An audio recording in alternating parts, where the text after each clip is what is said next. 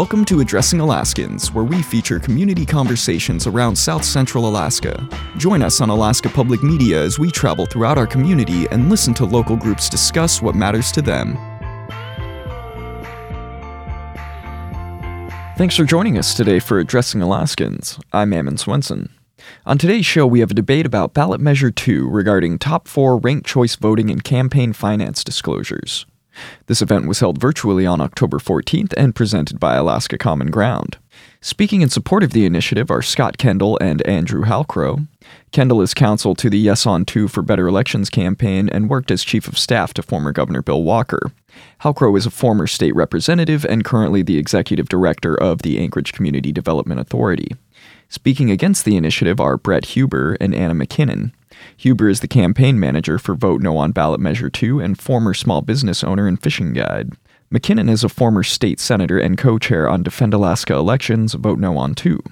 We'll start with moderator Thea Agnew-Bembin. Before we start, I just want to state the proposition that we're discussing tonight. So the proposition is basically, should Alaskans vote yes to pass Ballot Measure 2?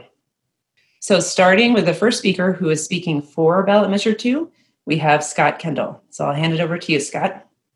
And I'll start the timer as soon as you start your presentation. And so today we're going to talk about the problems with Alaska's elections. We've got a broken primary system.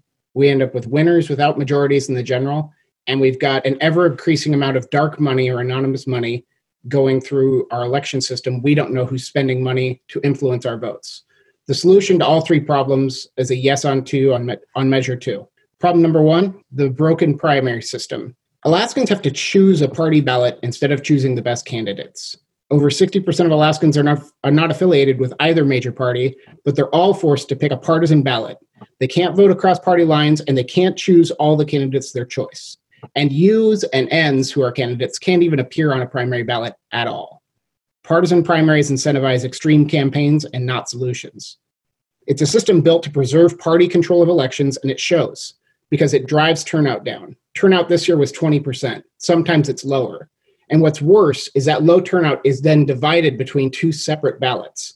So the bottom line is 6%, 5% of the electorate can decide who the winner is. And that's often the most extreme 5 or 6%. And in a district that's slanted one way or the other, that 5 or 6% may in fact decide who wins the general election. This system punishes statesmanship and rewards division. The solution: all candidates would be on the same ballot. All voters get the same ballot, regardless of their party affiliation or lack thereof. You just simply vote for your favorite, and the top 4 move on to the general election in every race. More choices on the general election ballot, and the voters get the 4 best candidates. Turnout will go up because now this is an election for all Alaskans, not just party insiders. Now public officials under this new regime would be incentivized to put forward real solutions. And if they don't deliver, they're accountable to all of their voters, not the partisan few. Problem number 2 is winners without majorities. Alaskans aren't governed by majority winners. No candidate has won a majority vote in U.S. Senate race since 2002, and only 5 of Alaska's governors have ever won a majority. The result is candidates running negative campaigns. There's no focus on solutions. They're just focused on knocking down their opponent and turning out their own base. Another result is the spoiler effect. That's the idea that you risk supporting the candidate you like the most might actually directly elect the candidate you like the least. And then what this ends up with is dividing the vote, and candidates can win with 30%, 39%, 40%, even though a large majority preferred someone else. So the solution: ranked choice voting for the general election. Here's your ballot. You rank the candidates in order of your preference. The candidates are listed, and you go across your number one. And if your number one candidate is in last place, then you simply have the option that your vote go to the next choice. The benefits are clear. You get a majority winner every time. And although you get more choices, the spoiler effect is eliminated. You get positive solution-focused campaigns. Candidates need a true majority, not just their party base. And so if you can't run a campaign to 50% plus 1 of your electorate, why are you even running? This current system that we use, first past the post, is not how you make decisions in real life. If our first choice is not available, we don't just decide to do the opposite. If you really need a truck, you don't go to the Ford dealership and look for an F-150. And if they're out of F-150 trucks, you drive off in a Ford Taurus. That's not what rational humans do. We go across the street and we look at a Chevy truck or a Toyota truck, or we wait for it to get back in stock. The opposition will say this makes it too hard for people to vote, but we believe Alaskans can count to 4. And finally, if you only want to vote for one candidate, you can. That's written into the law. And your vote will be counted just like it is now, and your vote will be treated no differently than if you voted in the current system. Problem number 3. So this is essentially political spending that we don't know the source of. This graph shows you the problem of dark money. The true source there on the left is whoever earned or inherited the funds to be spent. Could be a company, could be a wealthy individual. The intermediary are entities that often exist only to launder money through them. And they have made up names. They could be Americans for apple pie, Alaskans for strong families. But that true source gives the money to the intermediary, and the intermediary gives it to the independent expenditure group. You might also know those as a super PAC. It's basically an entity that runs a campaign that is not run by a candidate. And when they report who's paying for the campaign, unfortunately, under current law, all they report is the intermediary. The public doesn't know. Alaskans do not know who is paying to influence their vote. So the solution is to require transparency. And 81% of Alaskans agree we deserve transparency in election spending. We have a fundamental right to know who is funding our campaigns. The solution, Ballot Measure 2, will require candidate campaigns to inquire and disclose the true source of every contribution. Any donation over $2,000 is going to be disclosed within $2,000 will be disclosed within 24 hours. None of this finding out in December who paid for the election. Alaskans will know in real time. And another disclosure requirement will require any group that gets over 50% of its funding from outside to put that in their disclaimer, to say this organization gets over 50% of its funding from outside Alaska. So you're going to hear a lot about Ballot Measure 2 is unconstitutional. Okay, Scott, I'm gonna have to cut you off there because I actually gave you a little extra time already. And again, we've stated the problems and the solutions as a yes on Ballot Measure 2. Thank you, Scott. Now we're going to have our first speaker against Ballot Measure 2, which is Brett Huber. So Brett, I'll give the floor to you. Ballot Measure 2 is a 25-page, 74-section proposal being promoted by out-of-state billionaires. In fact, over 99% of their funding is from out-of-state. This initiative cobbles together 2 failed election experiments from the lower 48 and tries to impose this tangled mess on Alaska voters. So-called ranked choice voting requires voters to assign a score to every candidate on the ballot or risk having their ballot thrown out. Every candidate, whether you support them or not. The California-style jungle primary will be imposed on Alaska voters. It throws all candidates into one combined primary and robs Alaskans of their ability to select political party nominees to compete against other candidates in the general election. Alaskans aren't better or worse if they choose to affiliate or if they choose to not affiliate. We're all Alaskans. The paid consultants the billionaires hired to sell Ballot Measure 2 will tell you that they're fixing flaws in Alaska's traditional time-honored election method. But as we'll discuss, Alaska has the problems they claim, and Ballot Measure 2 doesn't the problems they've invented. Our systems have been in place for over 250 years. It's normal, typical, and easily understood by voters. Their radical substitute is rare, unusual, complicated, and jam-packed with problems. Unlike our simple and transparent One Alaska, One Vote system, we believe ranked choice voting is not fair, not democratic, and not needed. Some votes may count many times, while some don't count at all. A confusing computer reshuffle decides the winner, and the candidate with the most votes doesn't always win. We believe this to be unconstitutional, and there are a lot of problems with this issue.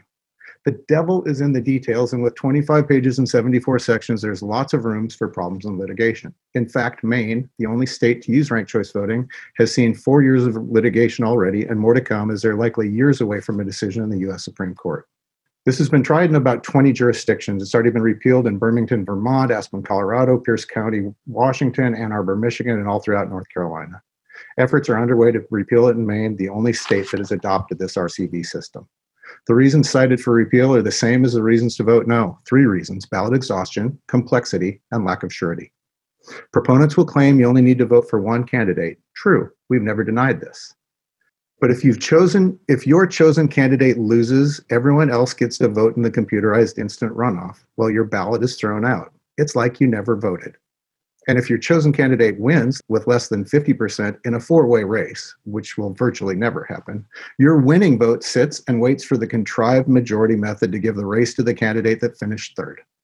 This system would require Alaskans to cast a vote for all candidates they disagree with or have their vote not count at all. No more champions of your most important issues, be that education, gun rights, homelessness, jobs, healthcare, whatever.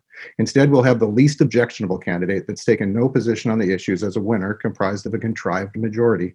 The candidate that says the least and smiles the most. In the Olympics, we don't give the gold medal to the athlete that finishes third. Why would we do so when picking our leaders? How big a problem is ballot exhaustion? A study from University of North Carolina, Wilmington, and Ohio State University found that ranked choice ballot exhaustion ranges from 10 to 27%.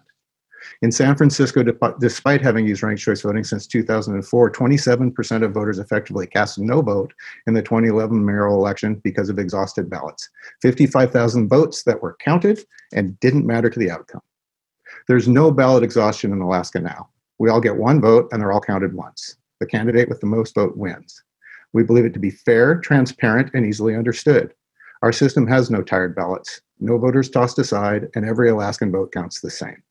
Our system makes sense, which is likely why the proponents have counted on over 99% of their financial support from outside billionaires, and why at only $18,000 of a $5.8 million campaign war chest has come from Alaskans. It's true, Alaskans are a mere rounding error in this hard sell scheme. So why are these out-of-state billionaires pushing it in Alaska? What do they want? Who are they? Three main billionaires are led by Catherine Murdoch of New York. Google them and decide if these are the folks we want controlling our elections. But what do they want? What are the billionaires really trying to buy? We believe it's time to send them a clear message in this election. Alaska is not for sale. These billionaires are doing the same thing across the country in smaller states like North Dakota, Arkansas, and Maine, where it's cheap to buy elections thanks to low populations. The proponents would have you believe they wrote this bill for Alaska. This is completely false. You can see the same language in Maine, Massachusetts, and now Alaska. It's a cut and paste job from model legislation written by their national group. It's also been kicked off the ballot in two states, North Dakota and Arkansas, because the courts found that the paid signature gatherers didn't show petition signers the text. Have any of you seen the text? 25 pages. Seems to be a pattern. This is not an Alaskan solution. It's not even an Alaskan idea. People have been absent in this process. No legislative hearings, no public participation. They didn't want your input, but now they want your vote. This effort appears to have begun with a couple of disgruntled politicians who failed to win election and a couple of crafty political operatives. Our group, Defend Alaska Elections, Vote No on 2, respectfully asks tonight's viewers and Alaskans across the state to turn down this misguided experiment and send these billionaires packing. We respectfully ask for you to vote no on Ballot Measure 2. Thank you. Great. Thank you. Okay, so now we will have our second speaker for Ballot Measure 2. Andrew, I invite you to take the floor. Good evening, fellow Alaskans. My name is Andrew Howcrow, and I am a recovering politician. Thank you for letting me into your homes to talk about Ballot Measure 2, which I am very passionate about due to my very personal experiences running as a Republican in the current closed primary system. Alaska is not for sale, Mr. Huber just said. On November 3rd, 1998, I was elected to the Alaska State House of Representatives. I was elected after a very contentious Republican primary. 2 days after the election, and on the same day, as a freshman legislator, the House Republicans were scheduled to meet in order to elect the Speaker of the House and the rest of the House leadership. I was in my office. It was around noon, and my phone rang.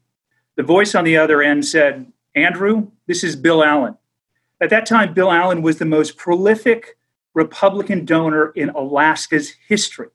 Every candidate was familiar with Bill Allen, head of VECO, power broker in the Republican Party, a literal maker and breaker of candidates. He proceeded to say, "I donated to you, my executives donated to you, and we helped you get through a tough primary. In addition, my six-figure donation to the national party that was then funneled through to the state party helped save the House Republican majority in this year's election." He kept right on. "Because of my support for you," he told me, "I would like you to support Representative Pete Cott to be Speaker of the House." Now, I was speechless, right? I mean, I was a naive freshman that just got elected to the legislature. I was literally speechless, which is hard to believe considering that I am never speechless. I thought to myself, is this really happening? I mean, is this is the type of scene you see in some kind of sad political thriller? I told him, look, I appreciate your support for my campaign. But I think this call is way out of line, and I have to go. And I hung up the phone. Ladies and gentlemen, exactly 10 years later, both Bill Allen and Pete Cott were in jail, charged with an array of crimes, including bribery. That was 1998, and that was the standard game plan. The current primary system allows the creation of a dependent relationship between the donor and the party and the candidate. What happens next is what happens when any dependent behavior, it controls you and your behavior. Once elected, because the candidate wants to continue the support of the donor and the party and does not want to they don't want a primary opponent, it alters their behavior. As a recovering politician, I can tell you that politicians up in a re-election year are a nervous group, like a bunch of long-tailed cats in a room full of rocking chairs. The threat of a primary opponent for incumbent that doesn't toe the party line is real. It changes behaviors, it changes votes, and it robs Alaskans of leadership when it needs it the very most. Let's forward to 2020, 22 years after I had this conversation with Bill Allen. The scales have become even more unbalanced in favor of political parties and undue political influence. Now in a closed Republican, it's not a few donors like Bill Allen working with the party to control candidates. It's outside groups aligned with the party that are spending hundreds of thousands of dollars to manipulate the primary election. Just 2 months ago, politically aligned groups had dropped over $170,000 by July. To put that into perspective, if you combined all other spending from all of the candidates during that same period, it would be $300,000. That means 30% of the total money spent during that short period was by politically aligned groups trying to pick candidates that would do their bidding. I mean, we have evidence that just surfaced 3 weeks ago when you heard the CEO of Pebble Mine bragging about how he was part of a group of donors who helped defeat incumbents in the primary because they were not aligned with his company's agenda. The problem with undue influence in closed primaries is real. It's getting worse, and it's time to alter the balance in favor of Alaskans. Ballot Measure 2 is not going to cure all of our problems, but it is necessary to begin changing the current political power structure in favor of voters by providing more choices and more transparency. So please, just remember, as this conversation progresses over the next 3 weeks, please remember, the group opposing Ballot Measure 2 to reform elections are only concerned with maintaining the status quo and maintaining their power. They are only concerned about their power. They're not concerned about your power. Thank you. Thank you, Andrew. We will now have our second speaker against Ballot Measure 2, Anna McKinnon. Over to you, Anna. Thank you to everyone who's joining us here tonight. And Andrew, I'm sorry that I didn't have a chance to work with you. Of course, I'm scripted for tonight, but your passionate speech begs me to actually insert some of my experiences that are very different than yours. I was first elected in 1999 and went against a Republican and wasn't liked by the Republican Party or the Democratic Party. I was an unknown, a mom of two, advocating for my kids' school, local politics to the very end. I handed out pieces of paper that were Xeroxed at the local Xerox machine and beat an incumbent. And I ran against Pete Cott before it was announced that there was anything corrupt going on, or I'm not sure if the offices were raided yet, but I beat Pete Cott in a primary as well. People who donated to my campaign knew up front that I was an independent thinker and that they could not influence what I was going to do. In fact, lobbyists took me out to try to sway me. And when they tried to pick up the coffee or anything else, I laid my money on the table and very abruptly pushed back and told them right where they were with me that I was for the people and that I was going to be a voice representing the people. And they respected that, and that maintained through my entire career. It's never fun to beat incumbents, or I don't take victory laps when I win an election. I'm humbled that voters came and supported me, and I remembered that every step of the way through my career. So I am so sorry that you experienced something different than I did. The party bosses didn't want me on the ticket, but I won because the people put me on the ticket. Parties don't vote for elected officials. People do. And people cared when I came to their door and knocked, and people cared enough to give me $5 or $50. And I won that first race with under $8,000. And now I look at this race. You know, I've been in Alaska for 60 years. I've watched the races come and go and different parties going back and forth, whether it's political parties or outside influence. And I've got to tell you, what's worst about this initiative for me is $5 million coming in to tell Alaskans what they need to do differently. But I respect you, Andrew. You have been involved in some incredible things, and I respect the people on the other side of this debate. But for me, it's about one vote and one person, and disenfranchising voters in different ways does not appeal to me in the sense how you and Scott have described it. So again, back on my script, for those of you following, there is a huge issue with spoiled ballots that can disenfranchise voters. I want you to think about this picture. It's a sample ballot from San Francisco and Berkeley. And I want you to remember this picture when the proponents of this measure talk about the simplicity, because this is a very confusing ballot. And if you're a senior, or if English is your second language, you're going to have a hard time filling this particular ballot out.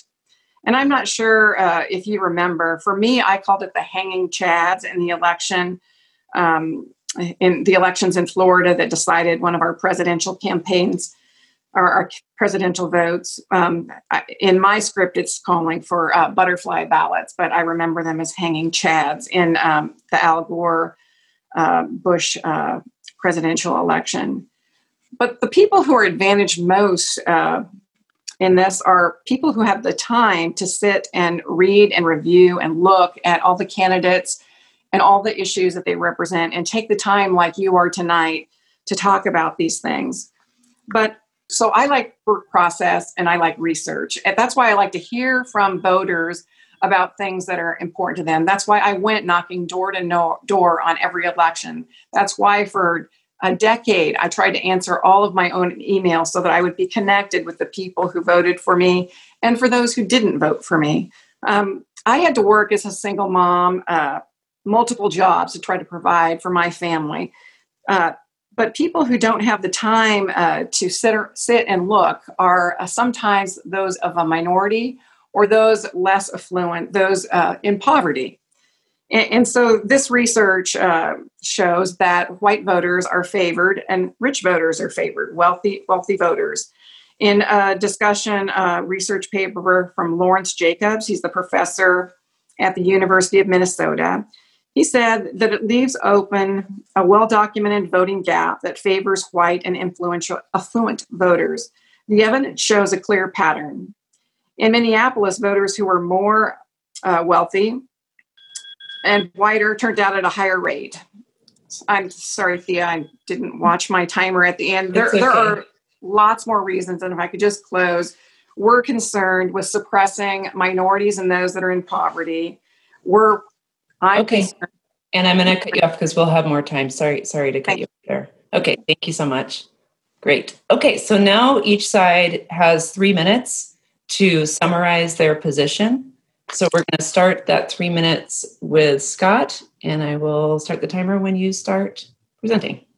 Thank you. Yeah, in response, and I just want to respond to a couple of points here. There's no algorithm. There's no computer tabulating votes in a strange way. Imagine 3 stacks of votes for 3 candidates. There's 4 for one candidate, 4 for another, and 2 for the third candidate.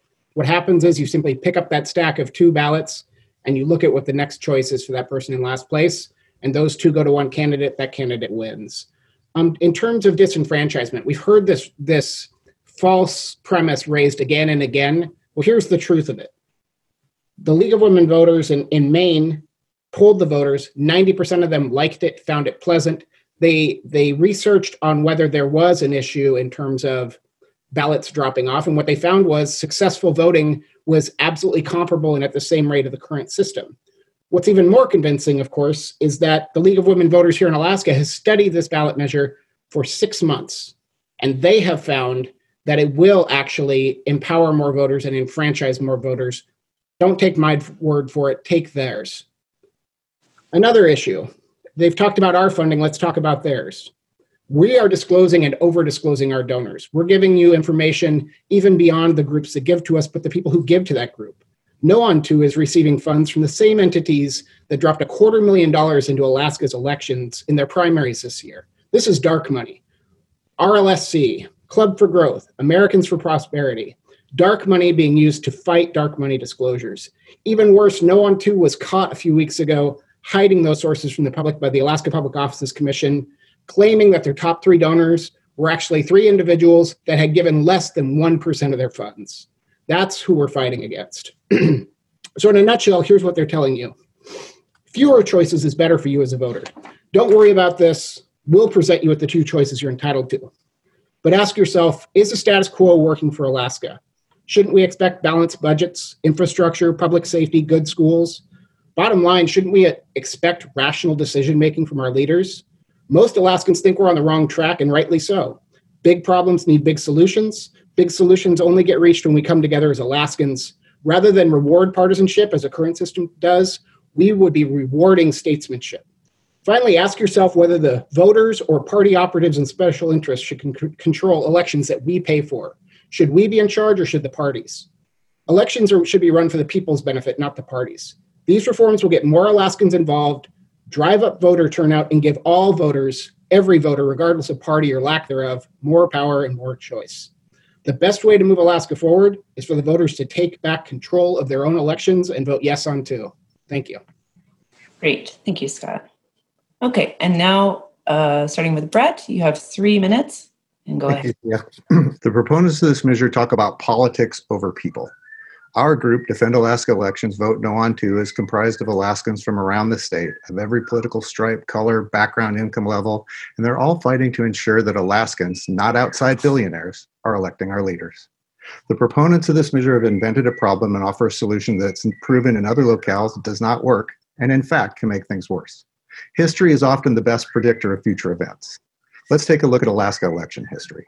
In 1978, Dick Randolph was elected as Libertarian, first state House candidate in the nation. 1990, Wally Hickel was elected as governor on the Alaska Independence Party ticket. From 2007 to 2013, Alaska's Senate was governed by a bipartisan majority. In 2010, Lisa Murkowski won a historic write-in campaign beating both the Republican and Democratic candidates. And in 2014, Bill Walker elected governor on the Unity ticket. In our current legislature, the Alaska House is governed by a multi-party majority led by an independent speaker. And in our current election this year, you will find 16 candidates for state office that are nonpartisan or undeclared, in addition to candidates from the Republican, Democrat, AIP, and Libertarian parties. Our history clearly shows that Alaskans already choose diversity in our leaders. Again, history is often a predictor of future events. Let's look to San Francisco for a moment. They adopted ranked choice voting in 2002. They've used it ever since 2004. Since 2004, their property crime's up 17%. San Francisco's now has got the highest property crime rates in any city in California. Since 2007, their homeless population has nearly doubled. Since 2006, the horrible drug overdose deaths are up 62%. Property crime, homelessness, drugs have all significantly increased since ranked choice voting went into effect in 2004. Would anybody say the residents of San Francisco are better off today than they were 16 years ago? I'm not suggesting that ranked choice voting caused those problems, but it has certainly not been the cure all the proponents that are suggesting. With the issues facing our state, now is not the time to try an experimental election system designed to reward candidates who say the least and smile the most. We need leaders that are not afraid to take a position. We need broad, diverse discussion of issues and ideas. We need to know our vote counts, just the same as our neighbors vote, and we need surety, transparency, and confidence in our elections. This proposal weakens all of those important necessities. Alaskans have strong opinions and respect those of our neighbor. We're a big, diverse, sparsely populated, and close-knit state. We aren't California, New York, or Colorado. We chose to be Alaskan. We know and live, shop, worship, work, and interact with our elected officials, and we pick leaders that align with our issues and beliefs for a reason. Should this proposal pass, all that goes away. Alaskans deserve better than Ballot Measure 2. Thank you. Great. Thank you, Brett. Okay, we're now going to enter the next section of the discussion. So during this portion, each side will have the opportunity to ask a question to the other side. So the way this will work is we will have one side, they'll have 1 minute to state the question, and then the other side will have 2 minutes for an initial response, and then the asking side will have a minute to follow up, and then we have a final minute for just a final answer. So we're taking about 5 minutes for each of these rounds of questions. We're hoping to at least get through 2 questions from each side. We are starting this round with the opposition. Sorry, I just looked at my notes. So Brett or Anna, you have 1 minute to state your question. And then Scott and Andrew, you will have 2 minutes for your initial response. So go ahead and I'll start the timer when you start. Thanks, Thea. I'll take the first one. Scott, Andrew, you have only publicly disclosed 3 donors from out-of-state groups that fund over 99% of your campaign on the website. Your disclosures include no amounts or names. You simply link APOC reports and provide no additional details. Would this be illegal under Ballot Measure 2? If not, why are you giving voters the impression that Ballot Measure 2 will end dark money? So that's a great question, Senator McKinnon. And what you have to do is kind of go back in time to why do we have dark money? So dark money exists in the candidate realm because of the Citizens United case in 2010. And what that said was, even though it's a candidate campaign, you can spend unlimited amounts. Money equals speech, so to speak. But that was just to do with candidate campaigns. Ballot measures always existed under a completely different statutory regime because there was always unlimited amounts of money allowed, because the thought being, you can go look at a statute, you can read a statute can't be bribed. The statute will be what it is. So ballot measures existed over here, and the great tectonic shift happened over here with Citizens United. That's the measure, that's the decision that blew a hole through disclosure requirements for all 50 states. And all 50 states have struggled to keep up. And so Alaska, like most of the other states, doesn't yet have stringent disclosure requirements to make up for that, to say, okay, well, where did this money really come from? I will say this measure just attacks the candidate part, because that's what changed under Citizens United. That's super important, of course, because of the influence, as Andrew illustrated, that can have on public officials. That being said, I would love to go back and, hey, in 2 years, if you and Brett would like to do the same thing for ballot measures on another ballot measure, I would love to do it. But, already we've got the criticism of this thing being too long. Trying to expand it to a whole other regime would have made it another 10 pages long. I think it's an important issue, but the critical issue right now is who is influencing our public officials and who are they? When we disclose and we over-disclose who our donors are, we're actually going beyond the law and kind of living up to the law as we think it should be, to be an exemplar. We're not doing it because this would change, that ballot measure 2 would change that. We're doing it because it's the right thing to do. And frankly, no on 2 isn't doing the same. Thea, is that all right if I respond? Yeah, go ahead. So you have 1 minute for follow-up. Thank you. Well, I would just say, Scott, that instead of influencing, the initiative process influences the people of Alaska, and $5 million from out of state against, it feels a little bit like David and Goliath. However you want to describe that we don't have the same opportunities that you do, because out of state money is coming in and putting in a really nice Cadillac for everyone to look at. Your website is beautiful, but I know that you're complying with the law. I just don't agree that if you're going to campaign and say that we're trying to get rid of dark money, that we're only focusing on elections, which I agree that's what you've done. But dark money is rolling into the state right now, and we're not able to see what is happening and who is actually influencing this measure and why they want to spend so much money in Alaska. It could be much better used in other ways right now. Okay, 1 minute for our final response. Yeah, thank you. And it's a great discussion, and I'd love to have it further. I will say Ballot Measure 2 was written 100% by Alaskans in Alaska. It was actually based off a couple of bills that had actually been filed in the legislature and had died a quick death because of what they tried to do. We have gotten funding from outside because I think they've seen that Alaska could lead the way with a state-of-the-art election system that actually turns the state around and turns the state of partisanship away from destroying our state, our country, our civil discourse. We are fighting upstream. It's true. We have more funds, but of course, No on 2 has the official support of political parties, and those are powerful entities that are fighting back to keep their power. We are fighting against the parties to some degree, and we'll keep fighting. And we will put every message out that we can to reach Alaskans, because we think when we deliver that message, Alaskans will want to take this power back. Great. Thank you very much. Okay, so the next question is to be posed by Scott or Andrew, and you have 1 minute to state your question. Great, thank you. This obviously would be for Brett as the campaign manager. Good evening, Brett. As the campaign manager, you are responsible for running the campaign, right? The buck, or the bucks in this case, stop with you. 5 days ago, Alaska's campaign watchdog agency found you guilty of violating campaign finance laws while you were running 3 weeks worth of television ads. That means, Brett, that the campaign you are running against reforming election laws broke election laws while telling Alaskans there was no reason to reform election laws. That's quite a feat. The agency called your personal actions, and I will quote from official testimony, a ruse, and went on to say your ads were, and I quote again from the official testimony, wildly inaccurate. Question, how do you try and continue to claim the high ground to argue against dark money disclosure when you yourself tried skirting existing APOC rules regarding dark money disclosures? Okay, thank you. And Brett, you have 2 minutes for your response. Brett and Anna, you have 2 minutes for your response. Thank you. I appreciate the opportunity for this question. As for us, we followed advice from APOC staff, and that was overturned by the APOC Commission. We followed the ruling and changed our disclaimer, which had Mark Begich as a supporter. He remains a supporter. Now let's remind everyone of the question that comes back to you, Andrew, and that's, your group is called Yes Auntie for Better Elections and let you continually represent yourself as Alaskans for Better Elections, despite that Alaskans is no longer part of your official name, nor is your campaign funded by Alaskans.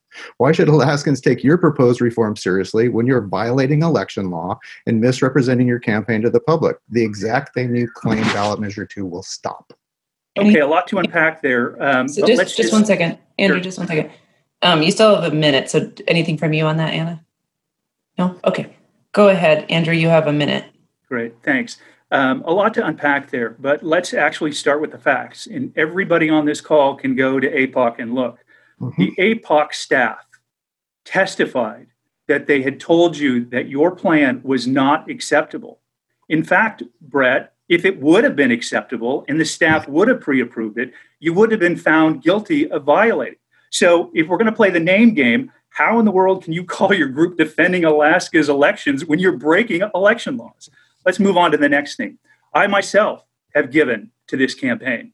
A lot of Alaskans have given to this campaign.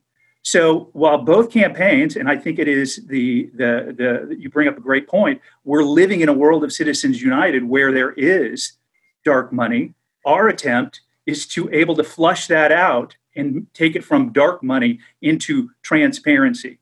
So I think if we're going to throw stones here, I think you need to be careful before you pick up those stones, because of both sides of this ballot measure, your side is the only side that has been found guilty of breaking the laws that you are now against reforming. Okay, Brett and Anna, you have 1 minute for a final answer. Yeah, I figured it was a long shot that you'd ask the question about your misleading of Alaskans, Andrew, but I can tell you again, and please, everybody look at the APOC decision. We're doing our best to comply. I called the APOC staff and asked them about the disclaimer. I was advised by Mr. Lucas, their attorney, that is my source of advice, that what we were doing was fine. And he testified to that during the hearing. The APOC commissioners, in their ruling, said, we disagree with the staff's advice. I followed the staff's advice. When that changed to APOC commissioners having a different feeling, I immediately followed their advice. We're doing all we can to participate in a fair and reasonable election process against Goliath and their $5.8 million. Anything further from you, Anna? Let's see. Brett and Anna, you now have 1 minute to pose a question to the other side. Thank you, Thea. Scott or Andrew, you talked about the involvement of Alaskans, so I really would like to hear about which groups you involved. I try to watch the paper for places and opportunities that I can find out information as well. This is a huge document, 25 pages.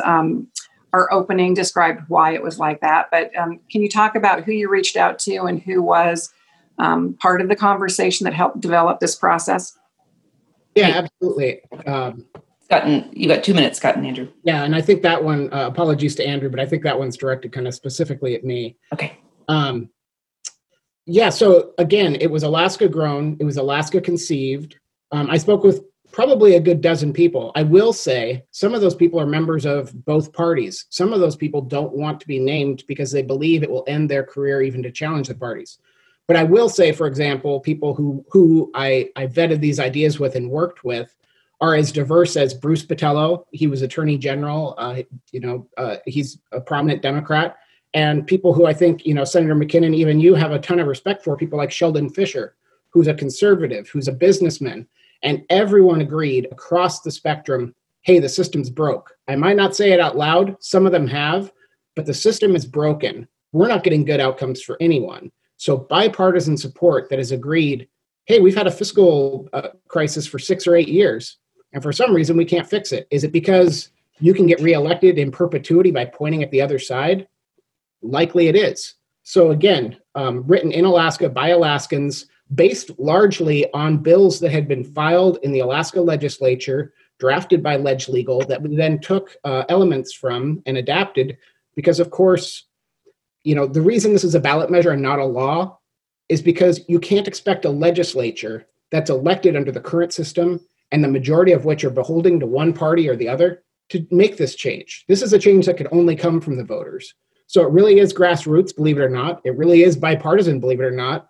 I've got many, many people who love what I'm doing from both parties. I've got many, many people from both parties who hate what we're doing here. But the truth is, it's from Alaska. It really is.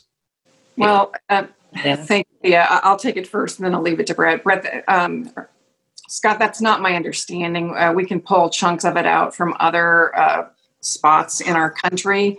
And there's a national wave going on of this particular group and these particular people that are donating money to try to affect change in states that have small populations to bring this experiment into. And anyway, I'll leave it at that. I wasn't invited into the conversation. I believe in process. When I was a committee chair, we heard those bills, we processed those bills through, and we sent them to the floor. Certainly not all bills. I know that there's controversy about other things, but I tried to act in the best interest of Alaskans on those corners, and that is a process. I would just add that anytime there's such an extensive rewrite of our laws, Alaskans deserve to be a part of the process of crafting it. Right? It's fair to say that this didn't occur with this initiative. They got on the ballot. Okay, fair enough. Scott, you have a minute for a final answer on that one. Yeah, so, and I agree with Brett. This would go through the legislature. The truth is, ballot measures have to be filed before the legislative session, so the legislature can take action. The legislature didn't touch this.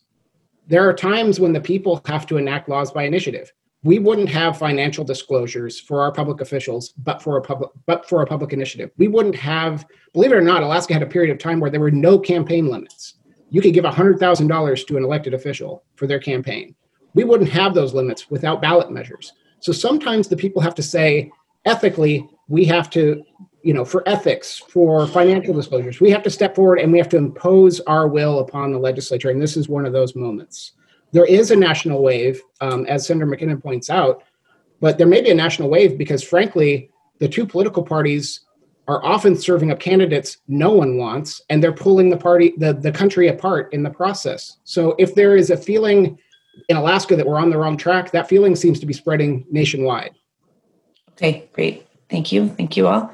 So now the second question that Andrew and Scott can pose. You have 1 minute to pose your question. I'll start the timer when you start. Yeah, and this is, I'm taking this one. So ballot measure 2, specifically, not ranked choice voting and not studies cherry-picked from across the country, but ranked choice voting and the suite of reforms in ballot measure 2 have been studied by the League of Women Voters of Alaska for 6 months. Tanana Chiefs, who runs a robust Get Out the Native Vote effort, studied it for nearly a year.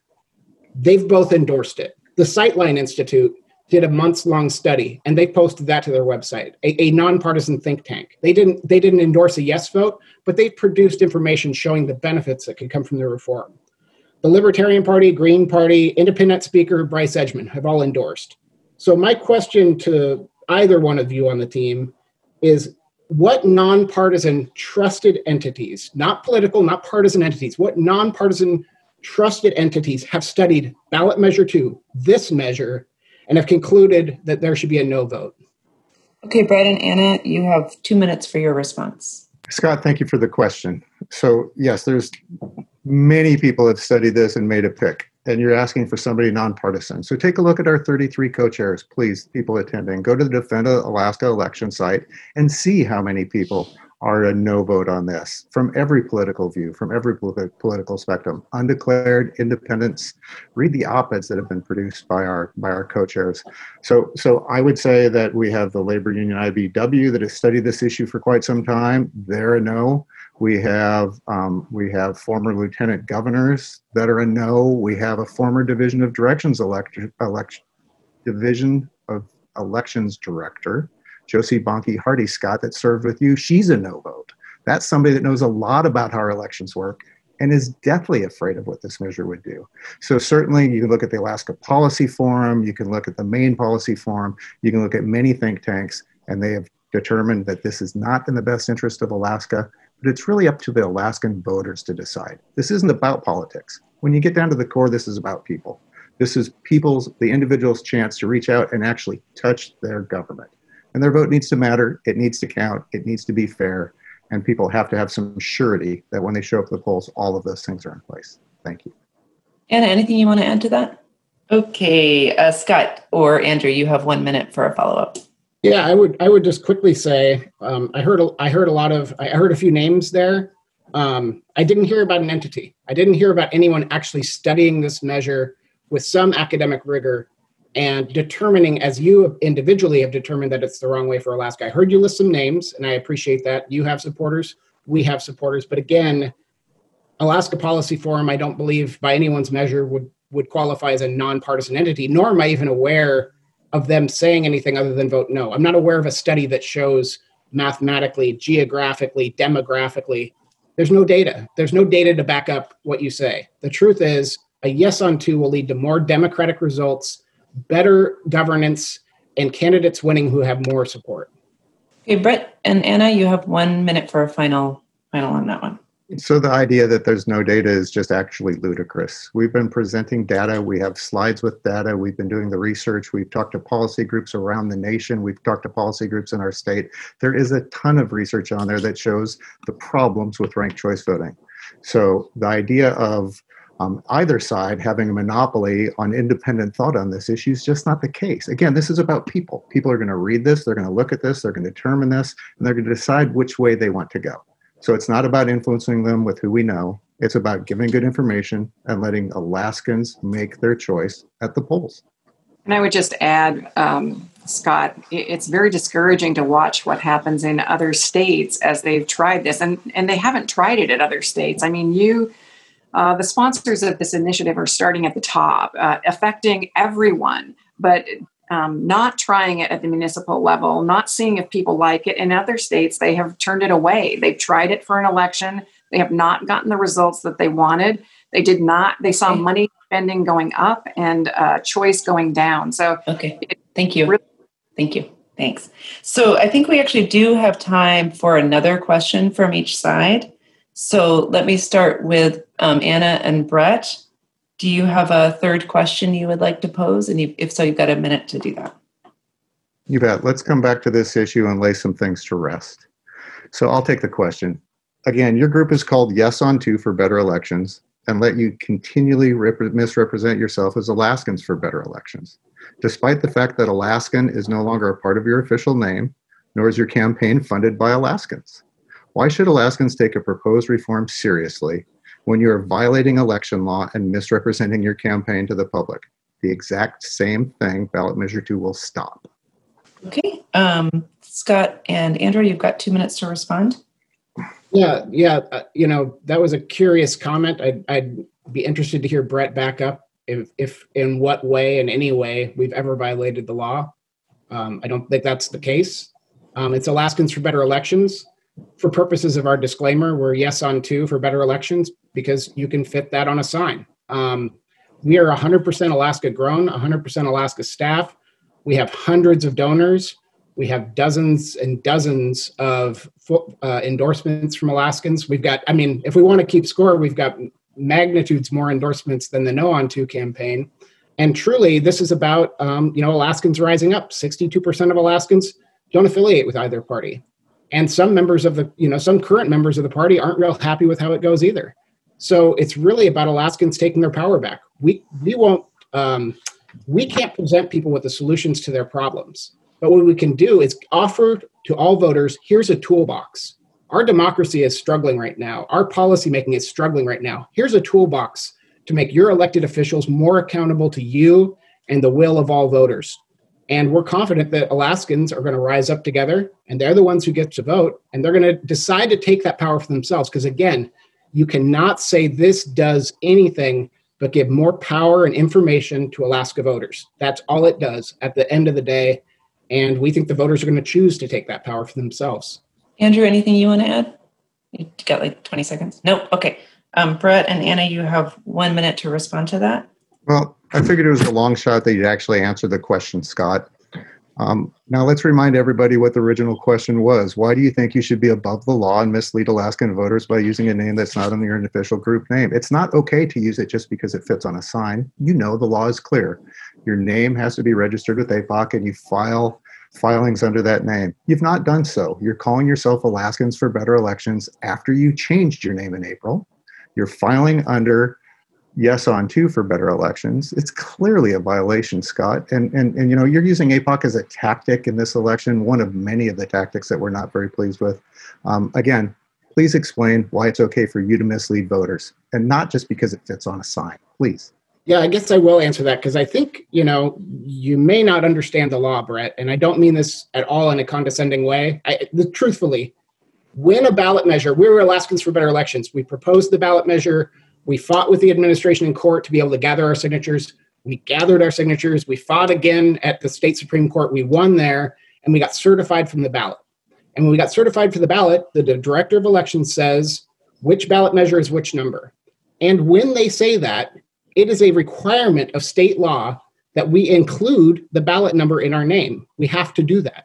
So did we change our name in order to do that? We did, because we have to comply with the law. So again, a little confused of this rabbit trail we're going on, but 100% confident we're complying with the law, and we'll continue to comply and go beyond compliance. Okay, thanks. Last question can be started by Scott and Andrew of Brett and Anna. So you have 1 minute to state your question. Sure. Thanks, Thea. I'll take this question. And I'm going to direct it to Senator McKinnon because we're both former legislators and both policy people, and this is really kind of a policy question. Good evening, Senator McKinnon. It's good to see you. Less than 20% of the voters show up in a primary election. And in some highly partisan districts, only 5 to 10% of the electorate end up choosing who ultimately represents them in Juneau. To add insult to low voter turnout, when those who do participate in a primary show up to vote, they're placed in a box by not allowing them to choose from a ballot of all candidates, just those in a particular party. So somebody like myself who might like my senator and not like my House member, I'm locked into one ballot. But the little known fact that is incredibly important is that the public pays the cost of primary elections. So that means the public is paying for political parties to limit their ballot choices. Andrew, please state your question. Sure.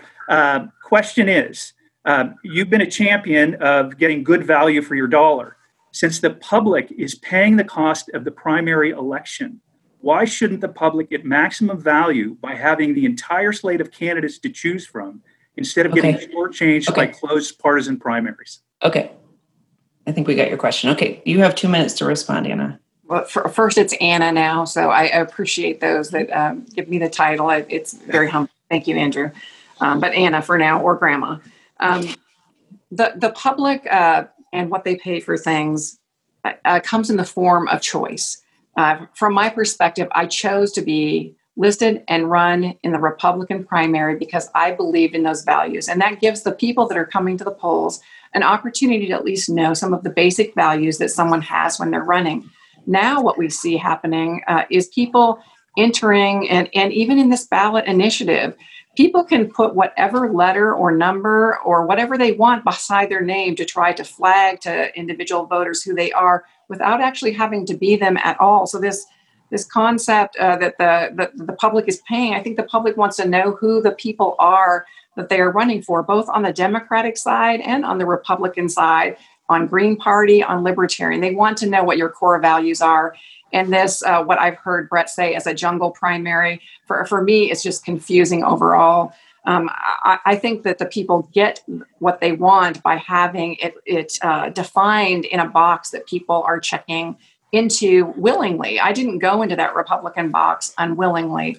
I went there because I believed in 95% of everything that was on that Republican Party platform in 1999 when I started that race.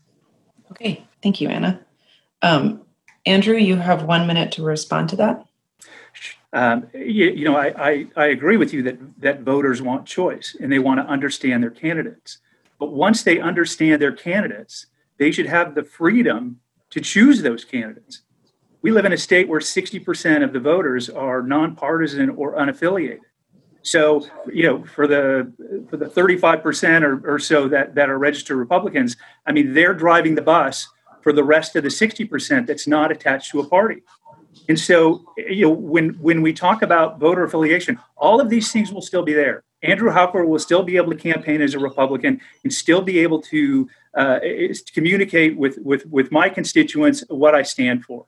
The difference is that when they go to the polls, they actually have a choice whether to vote for me or somebody else that might be running. So, to me, your response is really like, I agree with you. Voters need choices, but right now, when they show up at a primary, they are put in a box and not given any choice. Thank you, Andrew. Okay, Anna, you have the last minute. Trying to write it all down as quickly as I can. I think that voters have a choice, and I think most voters in our state pull a particular ballot that they want. And there are a few voters that feel disenfranchised because they want to vote on different tickets. So, Andrew, I'll give you that there are some voters that feel like that. But how I've watched election results come out is a majority pulls one particular ticket, and this particular initiative is trying to pry into that and, from my opinion, start stacking multiple people up in elections. And so those top four are going to look very different and very confusing for a large portion of the population, because you're going to have all of these voters there that cannot be analyzed or will not be vetted in the same way that the current primary process does. And I would like to have another entire discussion about voter turnout and what I think about voter turnout and why those numbers are low. Okay, that was great, panelists. That's hard work, so maybe take a deep breath. Thanks for joining us today for Addressing Alaskans. You just heard a debate about Ballot Measure 2 regarding top 4 ranked choice voting and campaign finance disclosures. Speakers in support of the initiative were Scott Kendall and Andrew Halcrow. Speakers opposing the initiative were Brett Huber and Anna McKinnon. The moderator was Thea Agnew-Bembin. For the entire event, head to the Addressing Alaskans page on alaskapublic.org. For Alaska Public Media, I'm Ammon Swenson. Addressing Alaskans is a production of Alaska Public Media, which is solely responsible for its content. Theme music is by Patrick Lee.